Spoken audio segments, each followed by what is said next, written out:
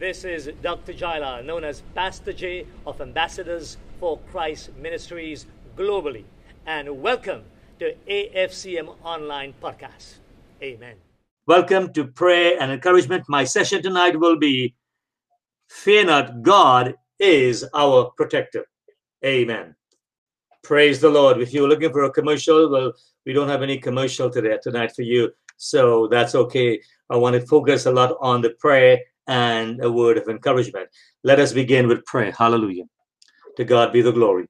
Holy, holy Father, gracious, mighty God, Jehovah God, the one who has a name, Jehovah, the name above every name. Father, we bow to you in the name of your Son, God the Son, Yeshua, Jesus the Christ. Thank you, we can come. Lord, thank you for those who are already online and those who will be joining later. And if they don't join tonight, whenever they join, we say thank you. Thank you, Lord, for this book, your word. It's the most amazing book from Genesis to Revelation. We will never tire of studying this word and teaching this word. We thank you for this.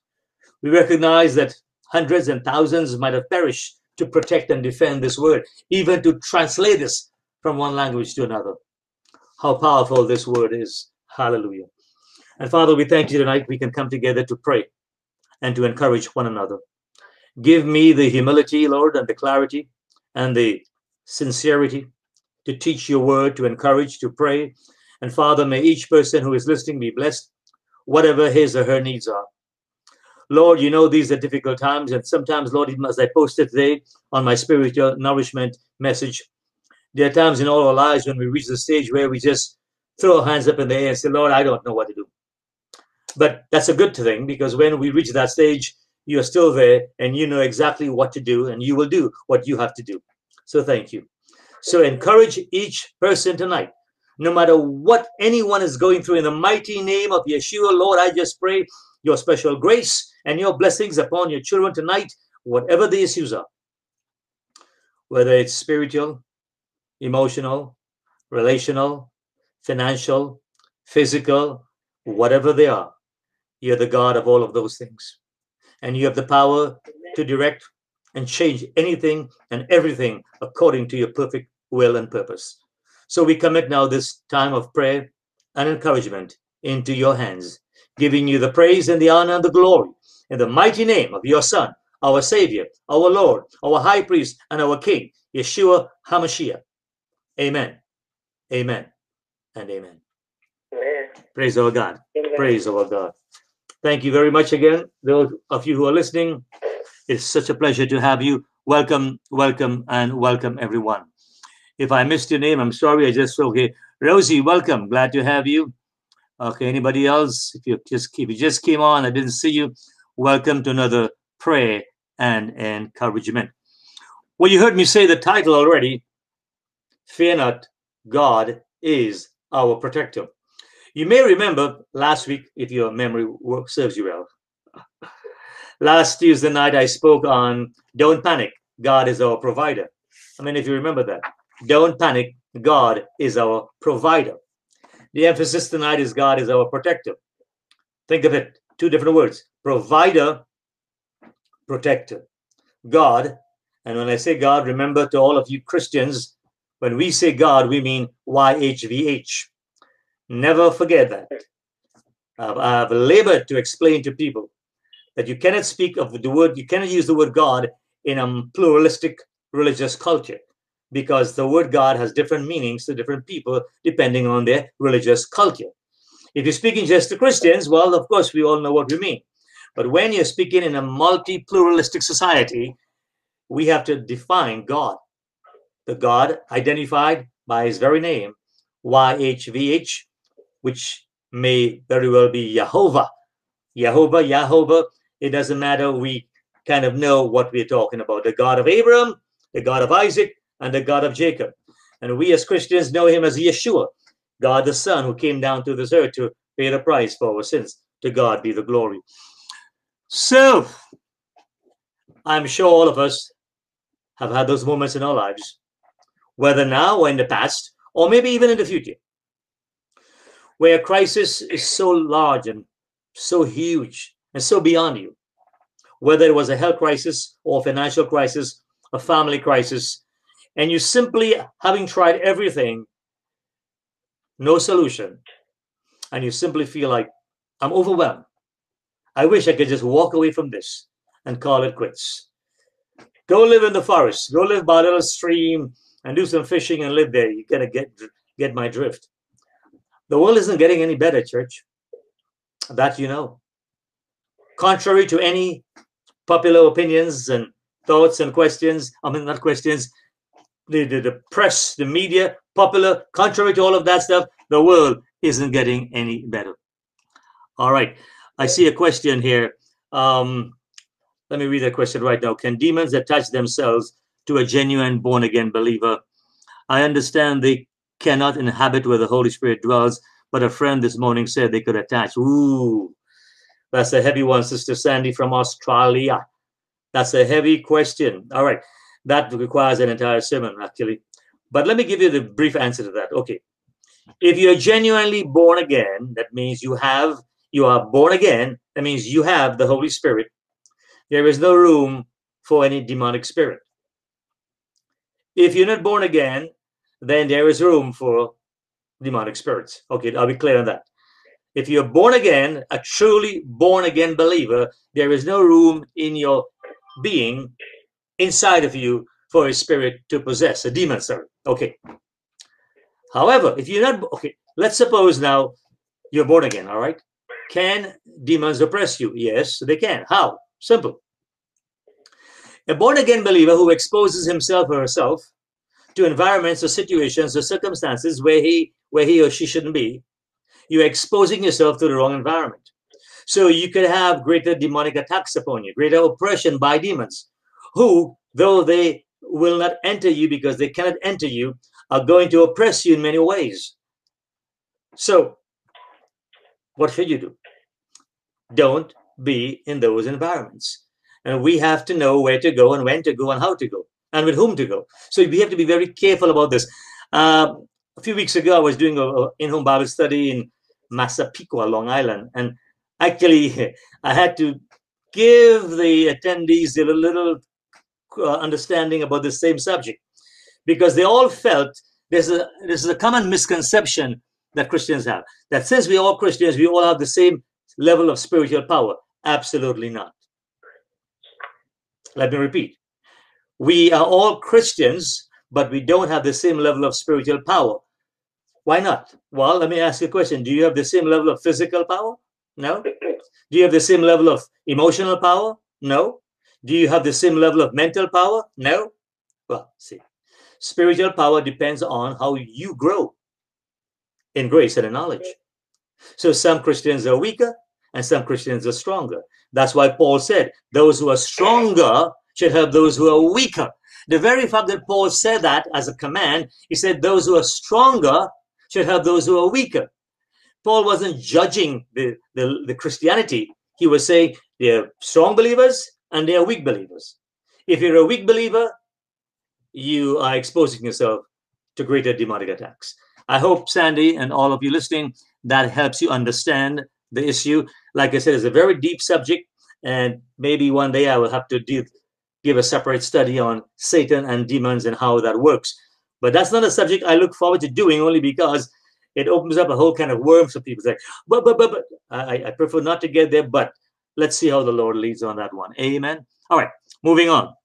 So yes, last week I talked about God, our provider, and this week I want to share a word of encouragement, God as our protector. We have come, all of us have been in situations where we threw our hands up in the air and said, Lord, I don't know what to do. I don't know what to do. That's a good place to be in, because then finally we come to the end of it, as it were, humanly speaking, and we recognize, you know what we need? We need God. We need God. I want to tell you something. This Bible, there are many stories like that. Think about the Red Sea situation. Red Sea. We don't know what to do. God says, good. Good. I'm glad you don't know what to do. Now let me do something for you. So I want to talk about God, our protector, by using God, our protector. Will the situation in the world get better for Christians? No. I have made that abundantly clear, I couldn't be any clearer. If you've been listening to me for quite some time now, I am extremely clear on this matter. The world will not become a better place for Christians. Contrary to kingdom theology and the people who preach that everything will get better and the church will establish the kingdom of God before Christ returns, which is total nonsense, unbiblical. My Bible says the world will get worse and worse and worse, and Christians will suffer and suffer and suffer until we are raptured out of hell, so to speak. You get my point. So, not only is God our provider, which gives us faith to continue, but God is our protector. I'm going to use an Old Testament story to make the point. Now, I want to be very clear as a clarifying doctrine that when we go to the Old Testament and use the Old Testament for a story as an example of something, that does not guarantee that the very thing God did for this person or that person, God will do the exact same thing for you in the same way. Understand, God is sovereign, and God chooses to act as it pleases him based on what he wants to, what the point he wants to make to people. Are you with me? So one of the problems we have to be careful about is don't use an Old Testament story to say that proves God will do the same for you. No, that proves that God has the power to protect his people. How he does it, that's his business. Do I hear amen? So the Old Testament is written as examples to us to strengthen our faith, to fortify us in times of distress and suffering and need and being overwhelmed and we don't know what to do. God is our protector. So do I hear a loud resounding amen to this? Amen and amen and amen. So having said that, I want to go to the story of King Jehoshaphat. Now, this is a long story, but it's a powerful story. What's the title today? God or Protector. Have you had people attack you? Yeah. Circumstances. You can be attacked by the devil. Of course, we know that. He's always attacking God's people. Okay. We know that. You can be attacked by the devil. You can be attacked by people, or you can be attacked by circumstances. The focus is, will God protect you? And we're going to go here to the Bible to see how God protects. One way in which God chose to protect. The key verse will come to you in a short while. But let's get a background. Jehoshaphat was the king of Judah, not Israel. He was one of the good kings of Judah. One of the good kings. Thank God we had a good king. After he came into office, then he began a systematic purging of Judah. He was doing a great job. Very good job. Then 3 countries got together and they decided to wage war against him. Those 3 countries were Ammon, Moab, and Mount Seir. So the Ammonites, the Moabites, and the inhabitants of Mount Seir, I don't know what you call them, Serites, whatever you call them, but you get my point. 3 nations against Judah.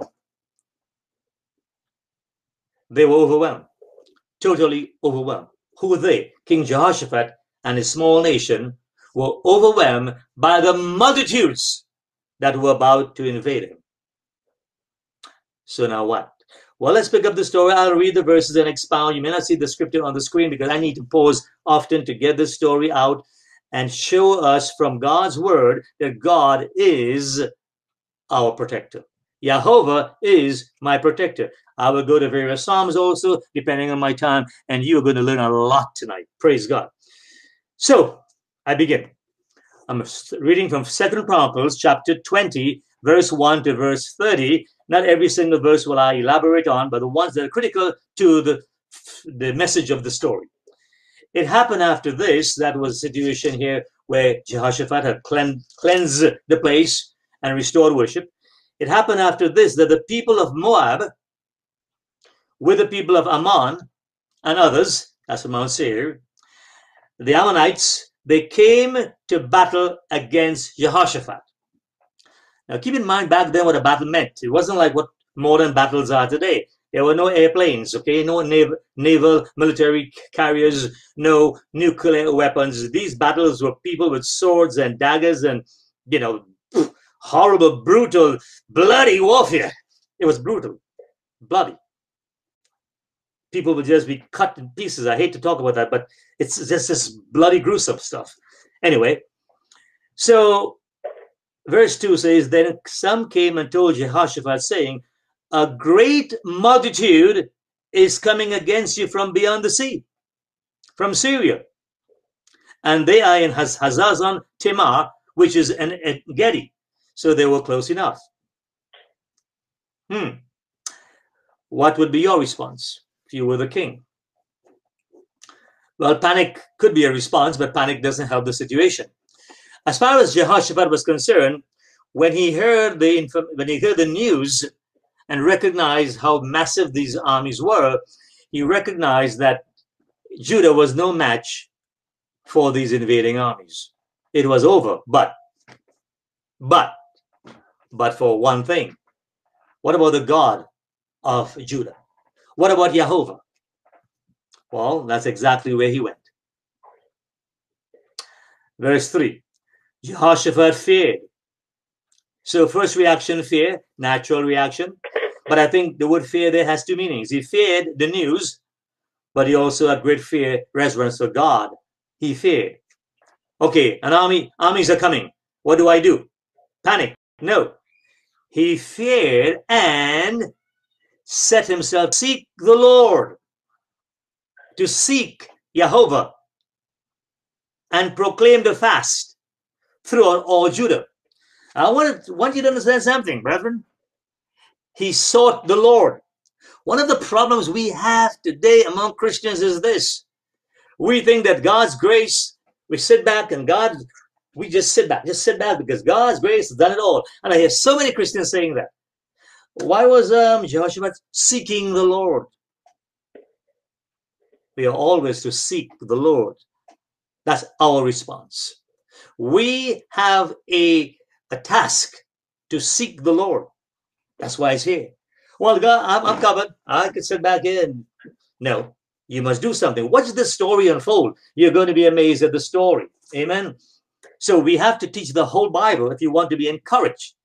Prayer and encouragement. You want to be encouraged? Let's learn the lessons from the Holy Scripture. He feared God. He set himself to seek the Lord. So seek is an active verb. Seek the Lord. How does he do it? He proclaimed a fast throughout all Judah. I should ask you, do you ever fast? If not, why not? Maybe I should do a Bible study on the subject of fasting. Do you ever fast? If not, why not?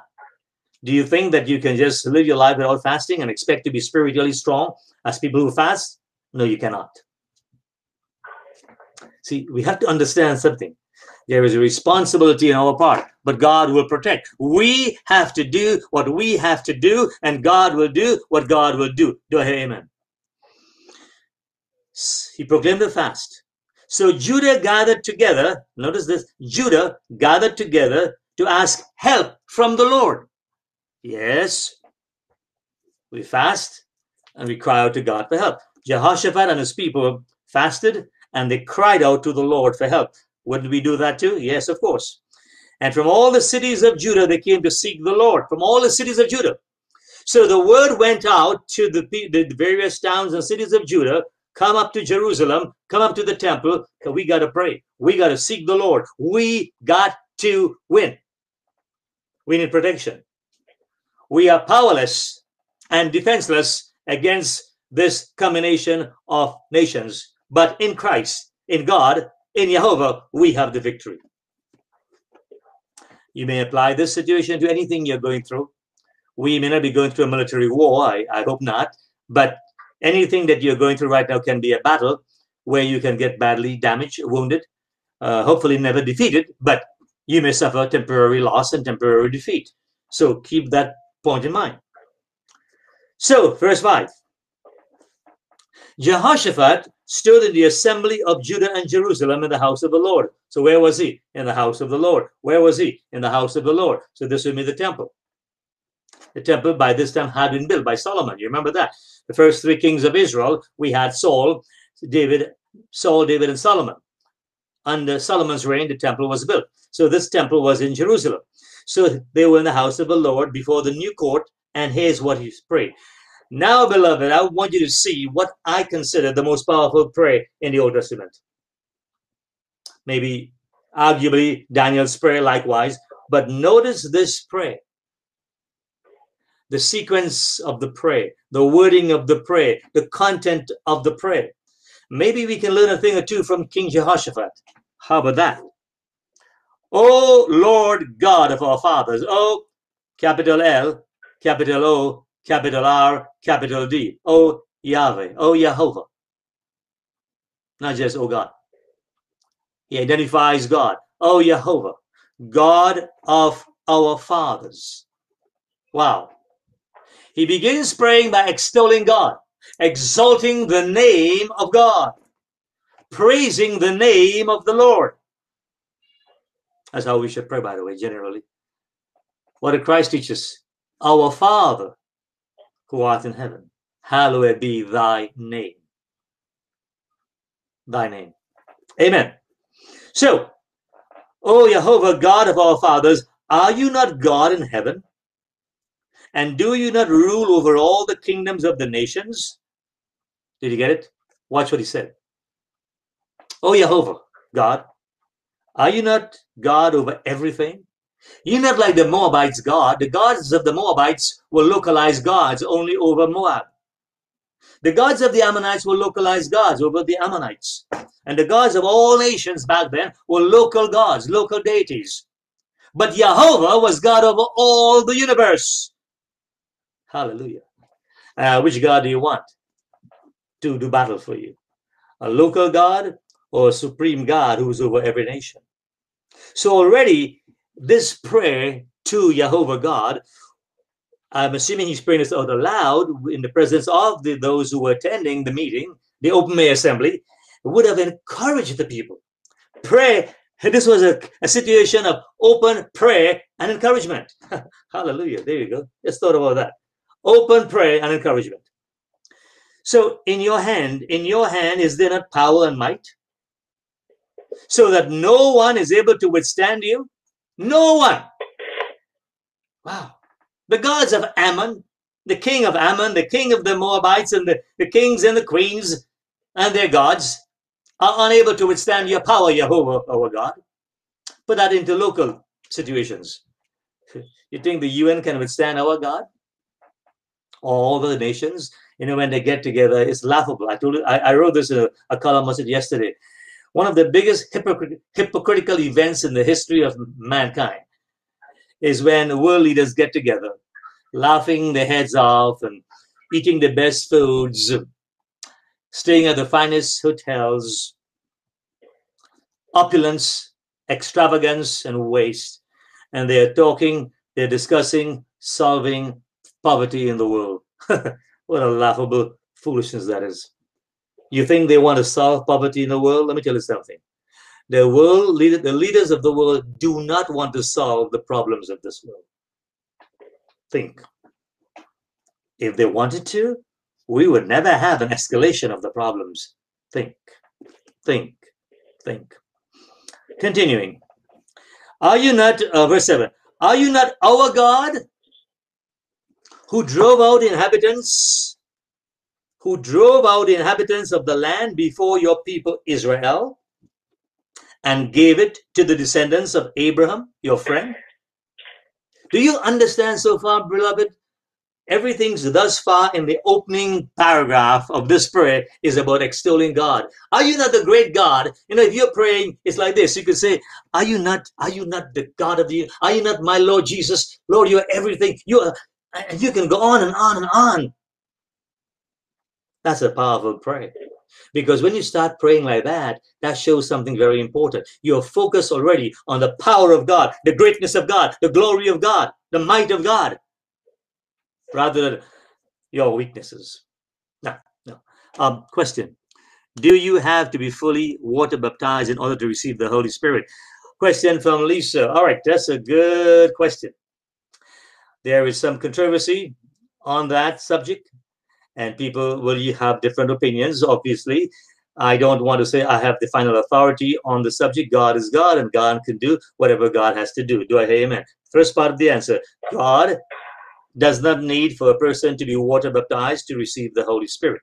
So first principle, God does not demand you have to be baptized in water to receive the Holy Spirit. Well, what does God say? When Yeshua walked the earth, was he baptized? Why? Did he need to be baptized? Did he need anything? No. He did that as an example for us. In the final commission in Matthew 28, before he departed, what did he tell his disciples? Go ye into all the world doing what? Baptizing them. Preach the gospel and baptize them in the name of the Father, Son, and the Holy Spirit. What happened in Pentecost, Acts chapter 2? When the thousands heard the message that Peter preached, they were baptized. Okay. So there is a precedent and a commandment. There's a commandment, there's a precedent for water baptism by immersion. Why would I not want to follow the biblical command? So, what am I saying? Where and when possible, a person who is a believer should be baptized in water by immersion. But where that's not possible, let's suppose you were living in the deserts of Sahara and there was no water, you cannot be baptized. Would God refuse to give you the Holy Spirit? I don't think so, see? So we have to be careful. Don't make the exception the rule. Let the exception be the exception. Somebody will point to me and say, what about the thief on the cross? Or what about him? Are you a thief on the cross? No. So don't be the exception. The exception is the exception. The rule is, yes, you should be fully water baptized by immersion. The biblical, what we do as Christians is follow the biblical example as much as possible when possible, right? That's why many Christian churches, we don't do infant baptism. Others do. There is no precedent for infant baptism in the Bible. Same thing. That's a big subject. Thank you for asking, Lisa. I hope that my answer answers your question. To God be the glory.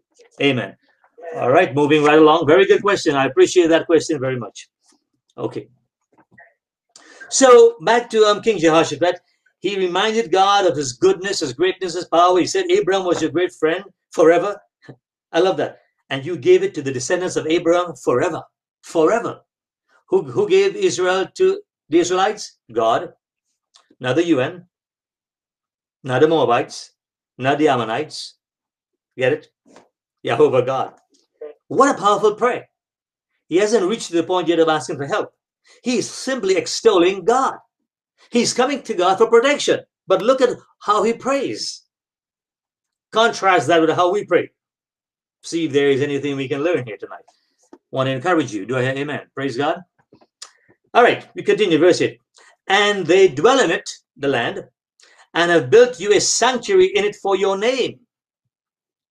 Yes, Lord, the descendants of Abraham, you gave the land to us, and we have built the temple for you in your name, saying, if disaster comes on us, sword, judgment, pestilence, or famine, we will stand before this temple and in your presence, for your name is this temple.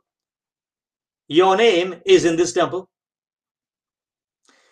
And cry out to you in affliction, and you will hear, and you will save. What a prayer. King Jehoshaphat was reminding God of what God had promised. Isn't that amazing? He reminded God of what God had promised. If you hold your place there in chapter 20, I want to quickly move to 2 Chronicles chapter 7, and where God spoke to Solomon after the temple dedication. A scripture that's often quoted by many pastors and many Christians, totally out of context, of course, but you know, that's the norm these days. People just take a scripture and they quote it, and they think by quoting a scripture, somehow God is going to answer it. No, wrong. Watch this. God said to Solomon, Solomon, when I shut up heaven and there is no rain, this is 2 Chronicles chapter 7, verse 13. When I shut up heaven and there is no rain, or command the locusts to devour the land, or send pestilence among my people, if my people, everybody knows, every Christian, almost every Christian knows 2 Chronicles, chapter 7, verse 13 and 14. If my people, who are called by my name, will humble themselves and pray and seek my face and turn from their wicked ways, then I will hear from heaven and I will forgive their sin, and I will heal their land. Thousands of Christians quote the scripture, and they don't seem to know what they have just said. I hear people say, God, heal America. I respond, why would he heal America? Why? The prayer is useless. God, heal my nation. Useless prayer. Here's what God said. If my people who are called by my name will humble themselves. Where is the humility? Do we see the leaders of America humbling themselves before God? No, then a nation will never be healed. Simple. Why can't we believe what God says? Humble themselves, pray, and seek my face. Seek, active, seek my face, and turn from their wicked ways. Then, it's conditional. Then, I will hear from heaven. I will forgive their sin and heal their land.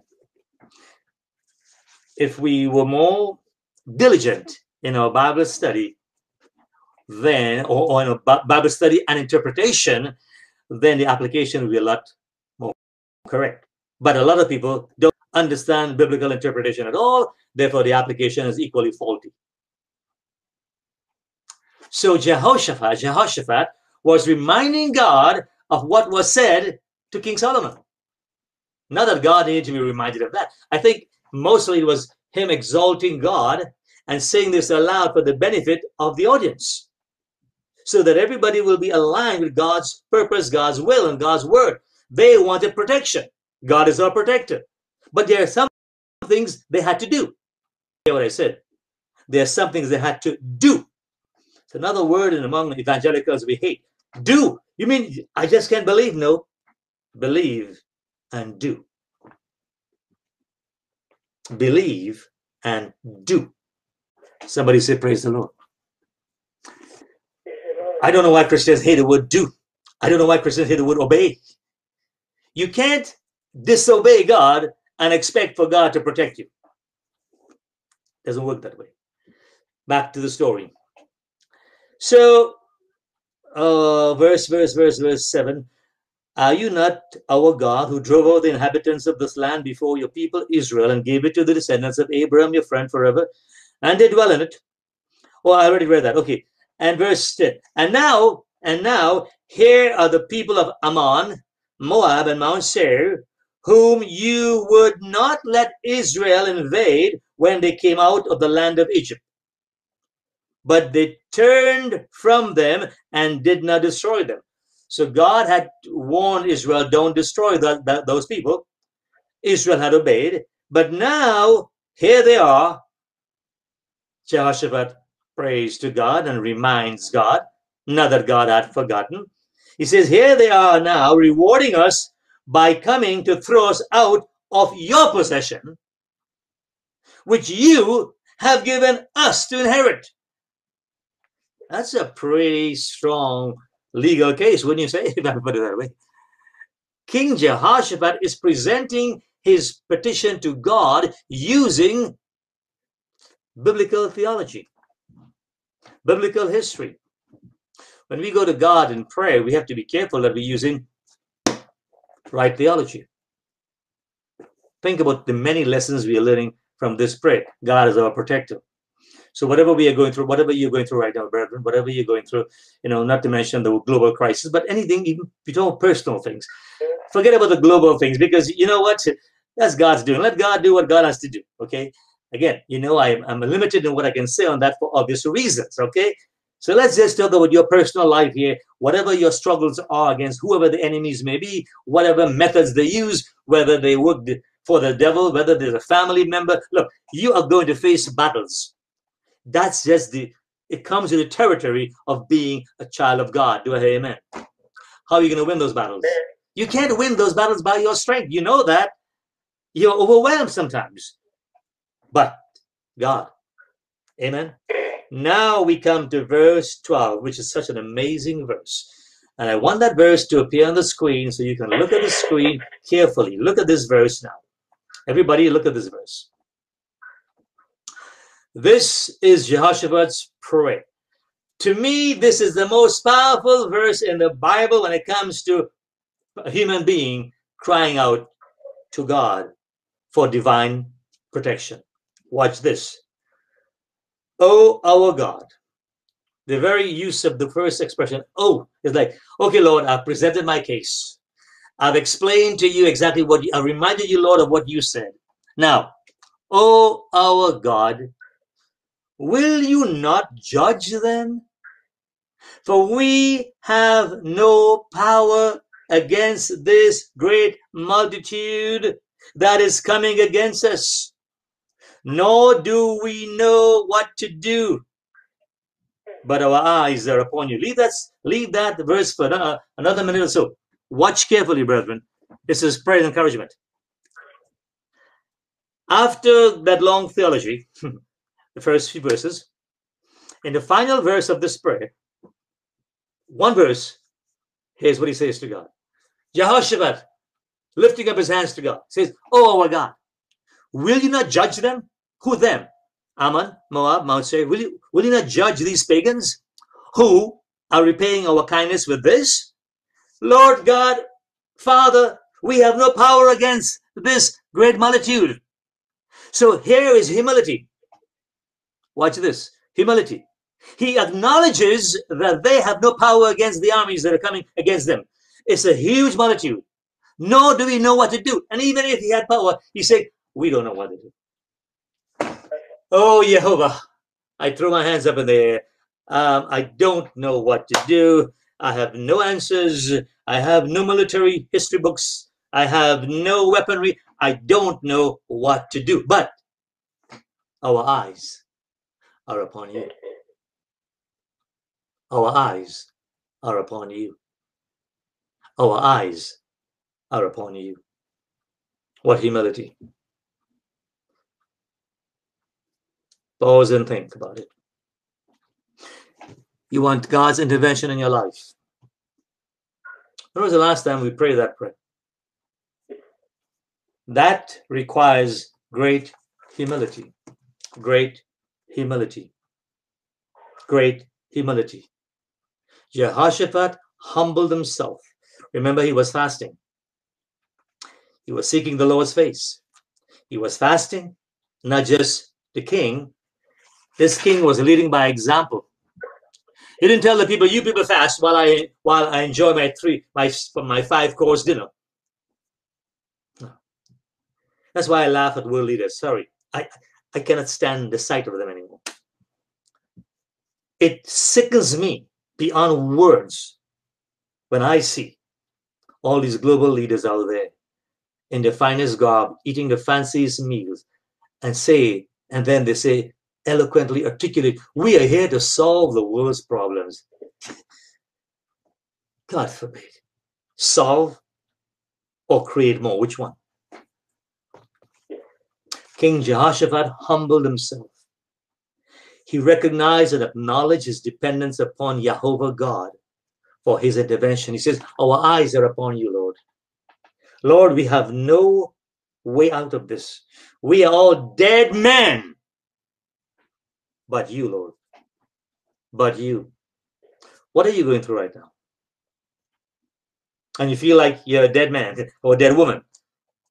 Whatever it is. It's like, oh, I'm exhausted. Lord, I'm tired. Lord, I'm weary. Lord, I just stopped the world and I want to drop out of the world, God. We turn our eyes upon you. It's a powerful story. Powerful, powerful. All of us need to humble ourselves before the mighty hand of the mighty God. You will see answers in your life. This is not Pastor Jay. This is the Bible. All I'm doing is faithfully teaching you the Word of God and encouraging you today. If you want God's protection and God's provision and God's everything else, humbly acknowledge your total and utter dependence upon God. Seek His face, fast, do whatever it takes, and come to the point where you say, Lord, we do not know what to do. I do not know what to do. But I know one thing I can do. I will turn my eyes upon you. I will seek your face. I will cry out to you, and I will depend upon you for the victory. Hallelujah. Somebody say, praise the Lord. That's the way it works. Now, I don't need to depend on, pardon me, by now, if you've been listening to me for some time now, you could know exactly where I stand on world issues. I don't care about what the FDA says or any company that manufactures a medicine to kill me says. I don't care about those things. I don't care what politicians say. It's useless. It's garbage. What does my God say? What is the source? My source is the living God. He is the source of everything I am and hope to be. Do I hear amen? Do I hear amen? Praise the Lord. Praise the Lord. Okay. Well, let's continue. Now, verse 13. All Judah, watch this. All Judah with little ones, their wives, and their children stood before the Lord. Can you imagine the moment of quiet? There's a moment of hush as the king is pouring out his heart to God aloud. And on behalf of all the people, he says, Lord, we don't know what to do, but our eyes are upon you. There is a hush across the audience. All Judah, little ones, wives, and children stood before the Lord. Then, in the midst of that hush, a voice comes. God sends a man with a message, verse 14. Then the Spirit of the Lord came upon Jahaziel, the son of Zechariah, the son of Benaiah, the son of Jeiel, the son of Mattaniah. It's a long list of names, but that's okay. A Levite of the sons of Asaph in the midst of the assembly. So in the midst of the assembly, a man rises up. His name is Jahaziel. God gave him a word.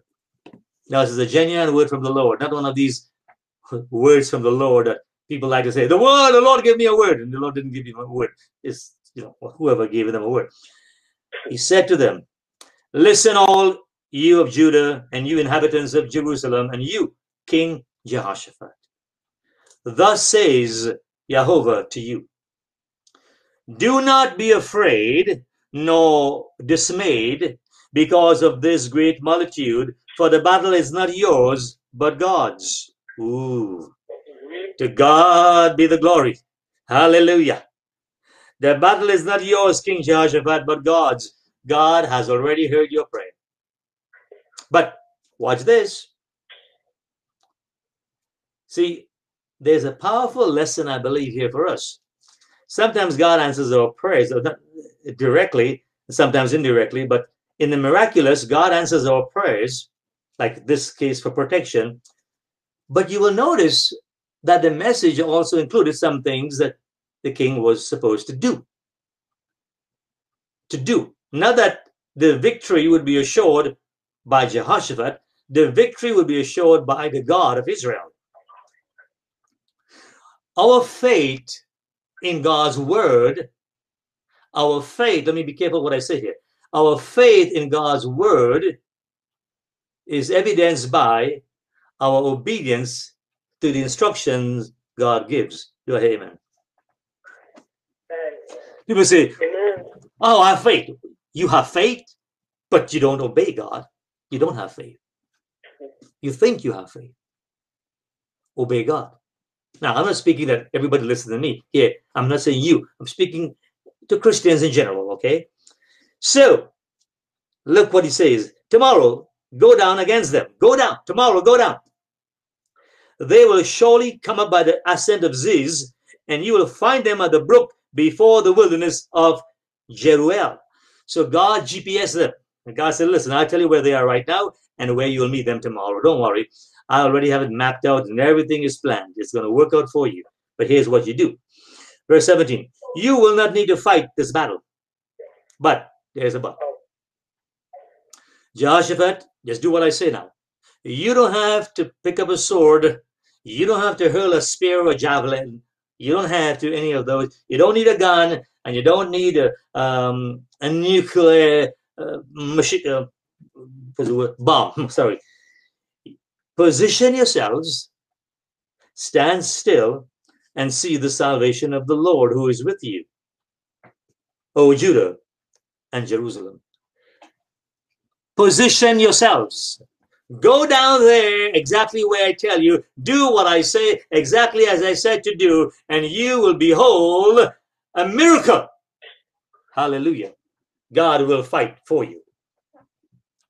Do not fear or be dismayed. Tomorrow go out against them, for the Lord is with you. So you are going out, Jehoshaphat, you and the armies of Judah, you will go out as if you're going to battle, except one thing, you will not do battle. You will position yourselves, you will do what I command, and you will see me defeat the enemy. Verse 8 reminds me of Moses in the Red Sea, remember? Verse 18. Notice Jehoshaphat's response. And Jehoshaphat bowed his head with his face to the ground. He bowed his head with his face to the ground. And all Judah and the inhabitants of Jerusalem bowed before the Lord, worshiping Jehovah. Wow. How powerful that is. By the way, they didn't fall backwards, okay? They did not fall backwards. I repeat, they did not fall backwards. If you are in a church where people are falling backwards, you're in a backwards church. Get out. Okay? I don't apologize for that statement. If you are in a congregation where people are always falling backwards and the pastor is pushing them down, that's not the church of Christ. No apologies for that statement. I have seen a lot of that nonsense. I mean, loads of it. Okay, I've been around a long time. Okay, so Jehoshaphat bowed his head with his face to the ground, and all Judah and the inhabitants bowed before the Lord. There is sanity here. They bowed before God, reverence, worship. Then the Levites of the children of the Kohathites and the children of the Korahites, they stood up to praise God. So some were bowing and some were praising. So the whole assembly was involved in this act of worship. Some bowing and some praising. Hallelujah. And they raised their voices high.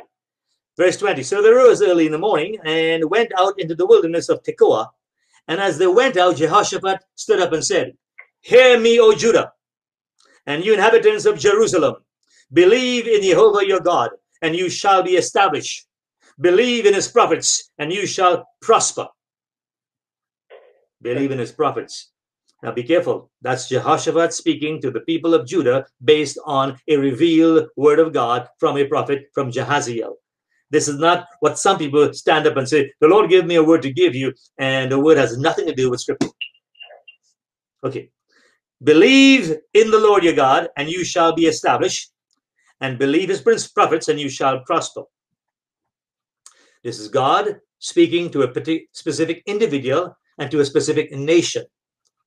I want to remind all of you listening to me tonight, God doesn't have a specific nation right now, apart from Israel, which still is his nation, but wayward nation. He will bring them back soon. No nation qualifies to be God's nation. So when somebody says, if we all pray for America, America will be healed, lie. It will not be healed. If we all pray for Canada, Australia, it will be healed. Lie. It will not happen. Well, if everybody, including the prime minister and the president and the Congress and the Senate, repented of sin, which will never happen. See? Okay. Just keep the theology right here. So when he had consulted with the people, so he explained, even though he was the king, graciously, Jehoshaphat consulted with the people, and then he appointed those who should sing to the Lord and those who should praise the beauty of his holiness as they went out before the army, and they were saying, "Praise the Lord, for his mercy endures forever." Praise the Lord, his mercy endures forever. Have you ever seen or heard somebody fight a battle like that? Praising God? That's how you and I. Remember Paul and Silas? Yeah, Peter and John. Remember all of these men of God in the book of Acts? When they were thrown in jail, how they fought? They praised God. They praised God. not cried. They praised God. When they began, verse 22, when they began to sing and to praise the Lord, something happened. This is an unusual military strategy. Don't try using this in the world, it will never work. And I say, for people in the world, those can't use that. You are facing a problem, you praise God. You give God thanks. Lord, I'm facing a crisis in my life right now. A battle, Lord. I need your protection. I need your protection. I'm going to praise the Lord. Hallelujah. To God be the glory. Great things he has done. Great things he will do. Hallelujah. Blessed be his name. The enemy is coming. Blessed be his name. Great is our God and greatly to be praised. Am I making sense to anybody? It's God's word. Yes. So when they began to sing and to praise, the Lord, Jehovah, set ambush against the people of Ammon, Moab, and Mount Seir, who had come against Judah. So God, the God of Israel, the God of Judah, the God of Jehoshaphat, Jehovah, God acted. Result, they were defeated. Who were they? The Moabites, the Ammonites, and the others. They were defeated. For the people of Ammon and Moab stood up against the inhabitants of Mount Seir to utterly kill and destroy them. And when they had made an end of the inhabitants of Seir, they helped to destroy one another. So they turned against each other. That was an act of God. That's an act of Jehovah. You know, some of us who are very holy, and I'm being a little bit facetious, oh, how can God do that? Really? How can God do what? He's God. Those people were enemies of God's nation, Judah. No nation can ever prevail against God's nation, Judah.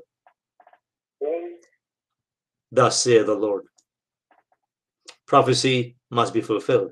And no person can prevail against God's people, the church, no matter what they do. Now, we will suffer sometimes, but our victory is still assured. We will have God as our protector. Christ will triumph, right, over the enemies. Sometimes that may mean our death, like in the case of Stephen. So don't get me wrong now. No, there are times when God allows his servants to die. Stephen died. He was martyred. Paul was martyred. Peter was martyred. And many others, God's servants, were martyred. But even in that martyrdom, they had the victory. They were delivered. God was still protecting them until whatever point he decided it was okay for them to come home. How about that? Amen? So verse 24, when Judah came to a place overlooking the wilderness, they looked down, they looked toward the multitudes, and there were their dead bodies fallen in the earth. No one had escaped. God routed the entire army. Well, all the armies, maybe I should say, all the armies that had combined together, God killed them all. Reminds me of what God will do when Christ returns at the Battle of Armageddon. God will destroy them all. He will melt their flesh, even as they stand up against Christ. He will melt their flesh from their bodies. That's my God. God of love, a God of mercy, a God of forgiveness, a God of justice, a God who protects his people. Yes. Amen. Praise the Lord. Thank you, sister. So, verse 25. When Jehoshaphat and his people came to take away their spoil, they found among them, well, they found lots of stuff. I mean, let's not even go there. I want to go to verse 27. Then they returned, every man of Judah and Jerusalem, with Jehoshaphat in front of them. King Jehoshaphat was there with them, going and coming. They made their way back to Jerusalem with joy, for the Lord had made them rejoice over their enemies. The Lord had made them rejoice over their enemies.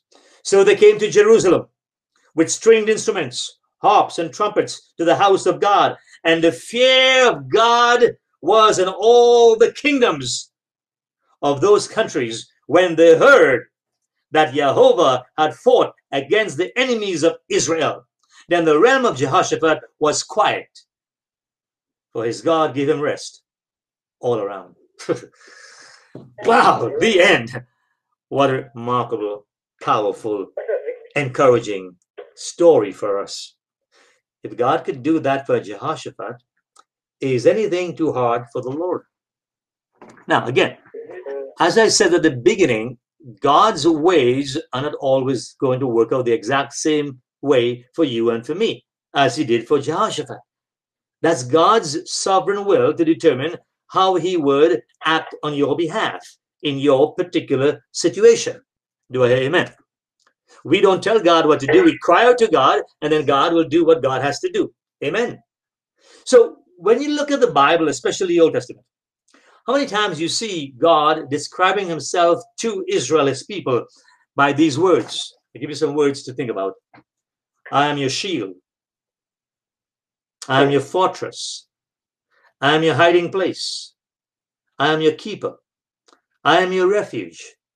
I am your shade. I am your, did I say hiding place? I am your stronghold. I am your security. Do you notice one common thing with all those words? They're all military terms. Military. In other words, God is saying, I am your protector. I am your protector. What an amazing thing, amazing quality of God, an amazing benefit, I should say, of having a relationship with the true God. In Psalm 18, I'll just go there and read it as I close Psalm 18. As I wrap this up right now, and there are no more prayer requests, that's fine. I'm here to pray for you. I'm here to encourage you. I'm here to answer your questions as God leads. But I want to go to Psalm 18, just two scriptures, verse 1 and verse 2, to wrap up this session tonight. Psalm 18, verse 1 and verse 2. Here's what David writes, the Psalm of David. I will love you, O Jehovah, my strength. What's our subject tonight? God is your protector. I will love you, O Lord, my strength. Jehovah is my rock. Jehovah is my fortress. Jehovah is my deliverer. Jehovah is my God. He is my strength. In him will I trust. Jehovah is my shield. Jehovah is the horn of my salvation. Jehovah is my stronghold. Wow. So what does he say? Funny, not funny. Amazing flow in verse 1 and verse 2. Therefore, verse 3. So I will call upon Jehovah, who is worthy to be praised, and I shall be saved from my enemies. Did David have enemies? Oh yeah, he had a lot. Which one of God's servants did not have enemies? That was then. Do you have enemies? Oh, yes, you bet. Apart from the devil. Devil hates you. All the demons of hell hate you. And by the way, the more work you do for the kingdom of God, the more you'll be hated and the more you'll be attacked. Okay, that's just the way it comes with the territory. And the attacks will come when you least expect them, but you have to be strong in the Lord, right? So what's happening in the world today? Is that strange? Is it strange that Christians are under greater attack? No, not at all. Not if we believe the word of God. Is it strange that sometimes your very family can be your biggest source of discomfort and attacks? Is that strange? What did Christ say? Didn't Christ warn you about that? A man's enemies will be what? Those of his own household. Did I say that? Did I make that up? Am I predicting anything? No. Listen, church, brethren, I'm just telling you what the Bible already has said. I'm just telling you what the Bible already has said. So what are you going to do? There's a song, what are you going to do when they come for you? What are you going to do? What are you going to do when they come for you? Okay, what are you going to do? Well, do what Jehoshaphat did. Lord, I turn to you, Lord. My eyes are upon you, most holy God. My eyes are upon you because, Lord, you alone have the control. You alone are sovereign. See, as this year closes out, we have 2 months left. We will enter a new year. We believe, I believe, and I think many of you listening to me likewise will agree, that next year will be worse than this year. 2021, this year, was worse than last year when the global collapse began. The global reset, which began last year, has consolidated and will continue to consolidate before you know what's going to happen. But I want to leave you with a word of encouragement. You see, you have to understand that God himself said these things will happen. Oh, I hear people say, oh, well, let's pray for America to be healed. What does that mean, brethren? How do you pray for America to be healed? Do you pray for the removal of those in office? Because as long as they're in office, the country cannot be healed, right?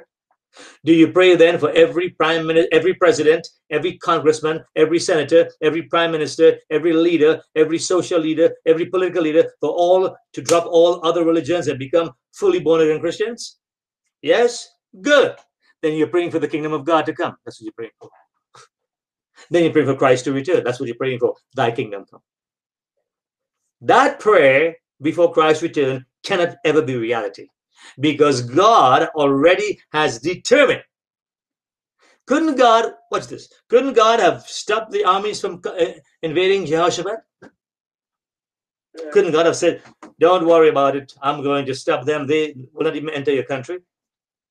God chooses to work in his unique ways, because in doing that, what God was demonstrating to King Jehoshaphat and to Judah and to us is that our God has the power to protect us and deliver us.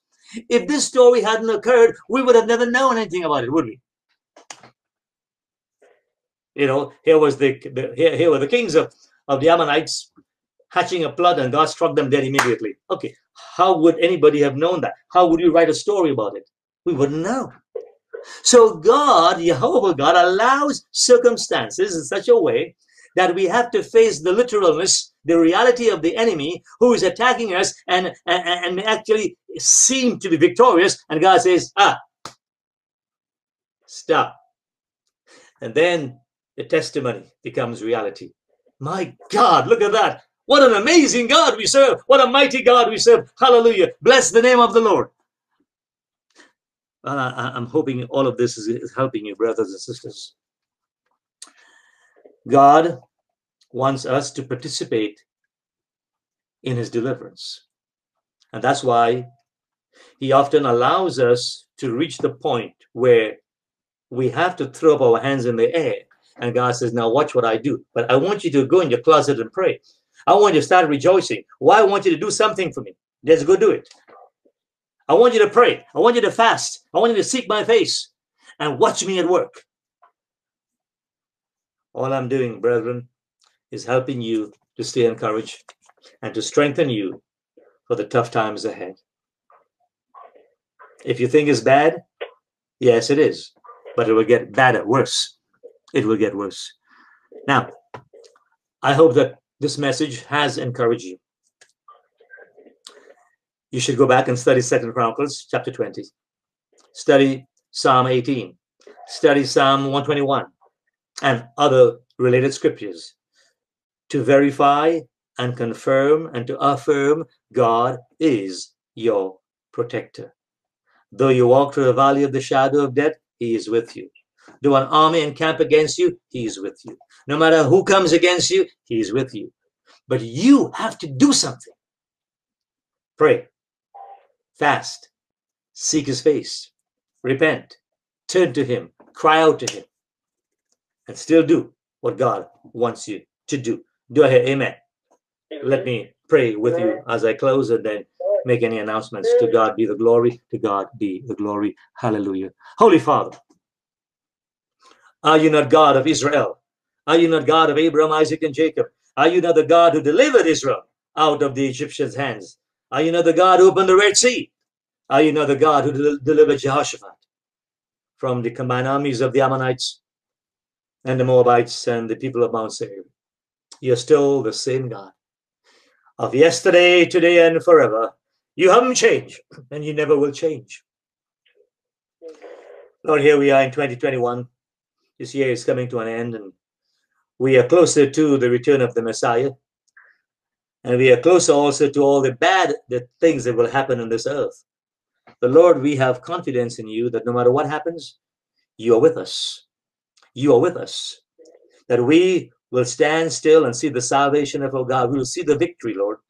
The victory is ours because you have declared it, you have willed it, you have purposed it, and you will do what it takes to make it become reality. So, Father, my prayer is for everyone who's listening right now.